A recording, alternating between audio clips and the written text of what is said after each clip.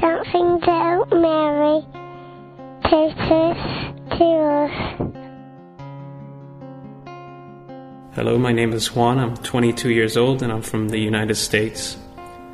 Our Blessed Mother is very important to me because since as far back as I remember, my parents and grandparents instilled in my siblings and I a great love for praying the Rosary.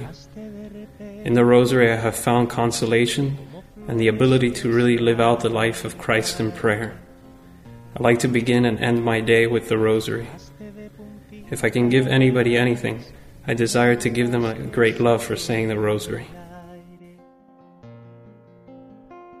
Sonrisa entretejida en los miedos congelados de la sangre. Mi nombre es Juan, tengo 22 años y soy de los Estados Unidos. Nuestra Madre, la Virgen María, es muy importante en mi vida porque desde niño mis padres y abuelos nos enseñaron a mí y a mis hermanos cómo rezar el rosario. En el rosario encontré a la Virgen y vi cómo ella es madre para todos nosotros.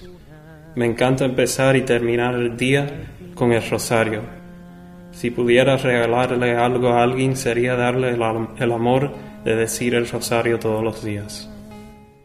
Te muestras diferente y al instante me resultas conocida. Retrato fabuloso estampado en la portada de mi vida. Y dime si arriesgar no es la locura del amor, semilla que conmueve y da altura al corazón.